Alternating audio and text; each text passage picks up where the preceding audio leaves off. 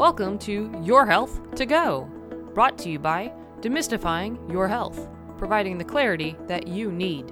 I'm Ashley Wood, registered nurse and author, your host.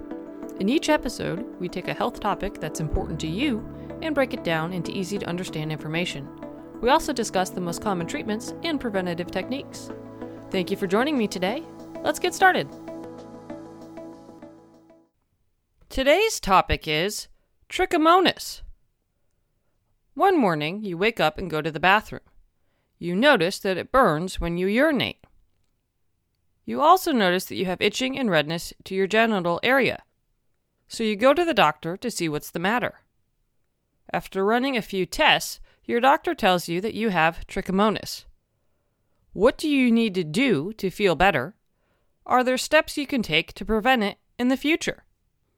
Trichomoniasis, or trich, is a sexually transmitted infection caused by a one-celled protozoan, which is a type of a tiny parasite.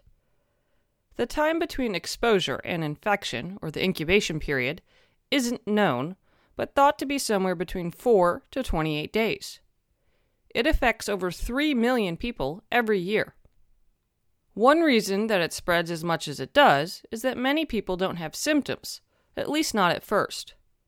Symptoms for women include foul-smelling vaginal discharge that can be white, gray, yellow, or green, genital redness, burning, or itching, and pain with urination or intercourse. While men rarely have symptoms, they can have irritation inside the penis, burning with urination or after ejaculation, and discharge from the penis. Certain things can increase your chances of having a trichomoniasis infection, such as having multiple sexual partners, a history of other sexually transmitted infections, a previous episode of trichomoniasis, or having sex without a condom. Most complications from a trichomoniasis infection apply to pregnant women. It can cause premature delivery, the baby to have a low birth weight, and potentially transmit the infection to the baby as it passes through the birth canal. All women who have a trichomoniasis infection are at a higher risk of becoming infected with HIV.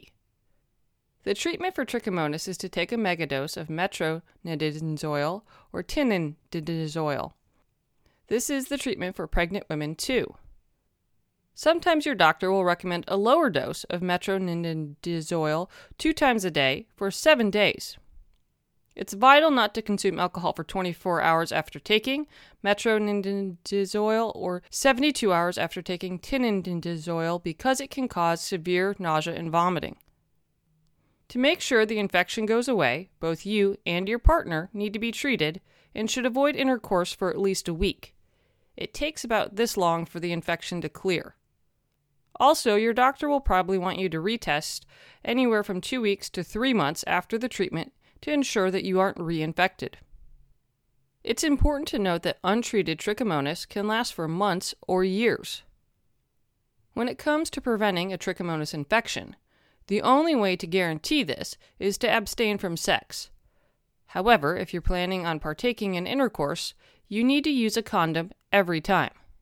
You should also get tested regularly for all sexually transmitted infections, or STIs. This way you can be treated as early as possible. While no one wants to have a trichomoniasis infection, the good news is that it can easily be treated, so you'll be back to your healthy self in no time. If you have any questions or concerns about trichomoniasis, please speak with your doctor. If you'd like more information, please visit the Center for Disease Control and Prevention's, or CDC's, Trichomoniasis page. Thank you for spending some time with me today. If you found the material to be valuable and helpful, please tell your friends about us. We're on social media, so like and follow us there to stay up to date on our latest information.